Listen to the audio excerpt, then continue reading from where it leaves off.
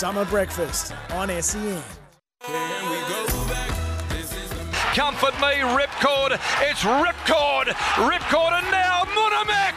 Munamek has got there. Oliver's got the run. The racing gods have spoken. It's gold, gold, gold at Ascot. Ollie goes out a winner in the Gold Rush. The racing gods have spoken, and they spoke for much of Damien Oliver's magnificent career, and 35 years in the saddle ended in stunning fashion. Munamek there, you heard, for Damien Oliver at 51 years of age at Ascot Racecourse in Perth on Saturday. One of three winners in his final three races, Scoob. Absolutely extraordinary. Unbelievable. So we thought we'd bring in a heavy hitter to discuss a heavy hitter. The host of Giddy Up, Gareth Hall, is with us. Hawley. Semi-Scoob, yeah, it was one of the most... It was one of the most amazing 3 or 4 hours in racing across all three codes, but Ollie just stole the show. It was the best fairy tale ending in a sporting career that I've ever seen, really. And I was at the Meadows hosting Racing.com's coverage for the Phoenix. Talgie. Yeah, Talgie, and that's another brilliant story in itself. And I was trying to watch the Ascot races from the corner of my eye, and then it was on the big screen behind me, and the roar there at the Meadows that went up when Ollie burst through the centre. I think that would have been the scene right across all of the pubs and clubs across the nation, and definitely at Ascot. I've talked to a lot of people who were at that race, who were at the races there at Ascot on Saturday, including Darren McCauley, who called the action. He said in his time he's never seen anything like it there at Ascot. Wow. Maybe Kingston Town in the 80s when he arrived there, but it was the best day at a racetrack for many of the race goers that turned up there to watch Ollie in his final race appearance, and he couldn't have. It was astonishing to see what happened then. I don't know how we sort of questioned that it wouldn't happen, because Ollie, during his career, he's always, when you least expect something special to happen, he does something special. It was like I went through his performances in the West when he arrived there for his send-off. So he missed Railway Stakes Day. So he had 3 weeks of the Pinnacles to ride winners and go out on a high. By the time he had his last 3 races to come, and he was on a couple of favourites there, or one favourite and a second favourite, his record wasn't flash. He had 13 rides for just the 2 placings, and one of those was on San Fabrizio earlier on in that Saturday. And he had 2 pretty well-fancied horses for the Superstar stable, and a Grant and Alana Williams, and they both were out the back and never really looked like winning. So you thought to yourself, well, maybe it won't be. Maybe this is just not Ollie's send-off that we all dreamt of. And then listen to the names of the horses that he rode in his last 3 races. Divine Belief kicked it all off, and it never looked like getting beat. It travelled sweetly for David Harrison and raced away. And then he rode one for S.J. Miller, his great mate Stephen Miller, a horse by the name of Magnificent Andy. Now, S.J. Miller was was one of the great jockeys in the West. Yep. And when Oliver rode his first ever winner, S.J. Miller finished second in that race. So it was fitting that they combined on his final day. And we all thought that would be it. And then he's riding on Munamek. You had to see it to believe it. It was only Ollie could pull it off. And you even saw the head-on of the steward's vision. Like, he took runs that you didn't think would ever open up, and they opened up for Ollie on that particular occasion. It was such a brave ride to cut the corner. It was like what William Pike does so well in the West, and he did that. And even the great Darren McCauley, he said, well, I saw him coming at the 200-metre mark, weaving his way through, but when Ripcord hit the front at the 100-metre mark, I didn't think Ollie would get through, and then all of a sudden he appeared from nowhere. And he wins a race that no one will ever forget. It was interesting that horse on the outside, which I've forgotten its name. Ripcord, yeah. Or that Ollie came through. Oh, Comfort Me. Just started to stagger at about the 120 or 30, and that just moved off half a horse.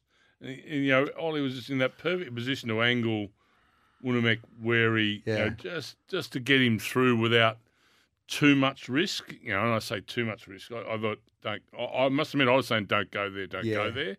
But, he went there and then, woof, the horse lifted and he thought, wow. Yeah. He's just, and you're quite right, he cut the corner, did all the things that have made him so great. It was a little bit like what happened there through his toughest period when he won a meaty puzzle in the Melbourne Cup, because He had several rides on Derby Day, never looked like it. He struggled even in the early part of Melbourne Cup Day, and then he produced one of the great rides on Media Puzzle. So he's got this appetite to really deliver when it counts. So where does he sit? Well, now that it's all said and done, Yeah. where do you reckon he sits in the? Well, he's the greatest of all time. Greatest? Yeah. Unequivocally, you answered that really. Yeah, well, his records suggest that. I think James McDonald, and you don't want to take the limelight, this is only my opinion, but I think at the end of James McDonald's career, he'll surpass Ollie. And he's already closing on 80 Group 1 winners, and he's just over 30. But he might go to Hong Kong, James McDonald. His record speaks for itself, Ollie, over a long period of time. And when he's been, like, I never saw Ollie at his like when he was at the top of his game, basically. I think that would have been 10 or 15 years ago, Scoop. Yeah, it would have been. He probably has been riding softly, for want of a better way of describing it, for 5 to 7 years now. Yeah. Just sort of getting ready for all this to happen. Yeah. So mid-40s, he sort of said, I'm going to slow things up a bit here. But where does life take him next? Well, I think he's going to go into the media, and he's going to do a little bit of like part-time work for Entain. I don't know what else Ollie will do. I think he was keen on maybe helping out a few racing stables regarding programming, because he used to really enjoy that as a rider. Would he get off a horse and say, well, this is a Caulfield Guineas horse, or we should go this way to get to a Caulfield Cup. And I think he'll do a little bit of surfing. He'll do a lot of that. Yeah, a lot of surfing, and just relax and sit back. Who knows? He might even come out of retirement the way that he rode there on Saturday. But he will go down as the greatest at the moment. His Group 1 record speaks for itself. And he's one of those jockeys, Ollie, like everything used to fall out for him. Like he used to get the luck when he needed the luck, a bit like what happened there on Saturday. And to be honest, he's had a few ups and downs in his career. And he's the only jockey in history that would have $10,000 on a horse that he raced against and only get 8 months for. Yeah. Like if that happened today, we wouldn't be talking about Ollie like we are, because he would have got 10 years. This text dropped as well. We were in Crescent Head for a 40th on Saturday. I'm sure you'll get a heap of these stories on Giddy Up this morning. We were in Crescent Head for a 40th. 15 blokes huddled around an iPhone on the balcony. All backed Ollie, and when he burst through on the line, the balcony erupted. Safe to say, it was a big night. I reckon I've watched 20 Melbourne Cups. Yeah. And they say that the most important part of Melbourne Cup is from the 1,000-metre mark to the 600-metre mark, where you put your horse in the position to come into the race at the top of the straight with momentum. And the one jockey that stood out more times than any that got their horse into a position of following something to take them in, the guy who was always prominent at the corner at Flemington in those 20 Melbourne, sorry, not 20. He rode in 20 of them. Let's say it was in 13 of them, was Damien Oliver. Yeah. And I think that what sets Damien Oliver apart from his counterparts is that, when the NBA basketballers and fans have that debate, who's better out of LeBron and Michael, it's sort of divided a little bit, probably leaning towards more Michael Jordan.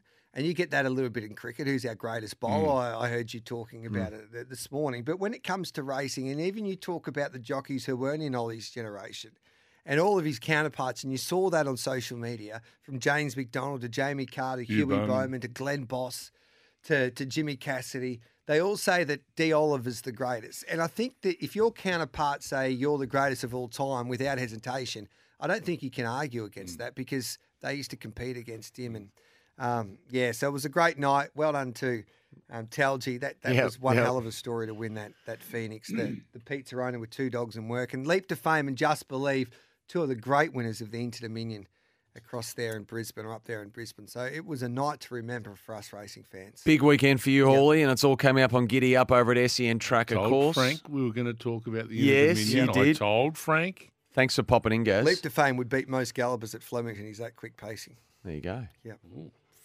Gaz, great to have you. Gallop race. Yeah, Is that what you're we should promoting do now, that. You'd bet your benchmark 58's at Benalla. Get involved on the 40 weeks temper, the unique bed match Geez, that was profile. cruel. Why Find the would he right leave bed on for that you. note? 40 weeks, Just little put a drive-by stake for you in on my the way. heart in that note. 40 Stake. winks, they're serious about sleep.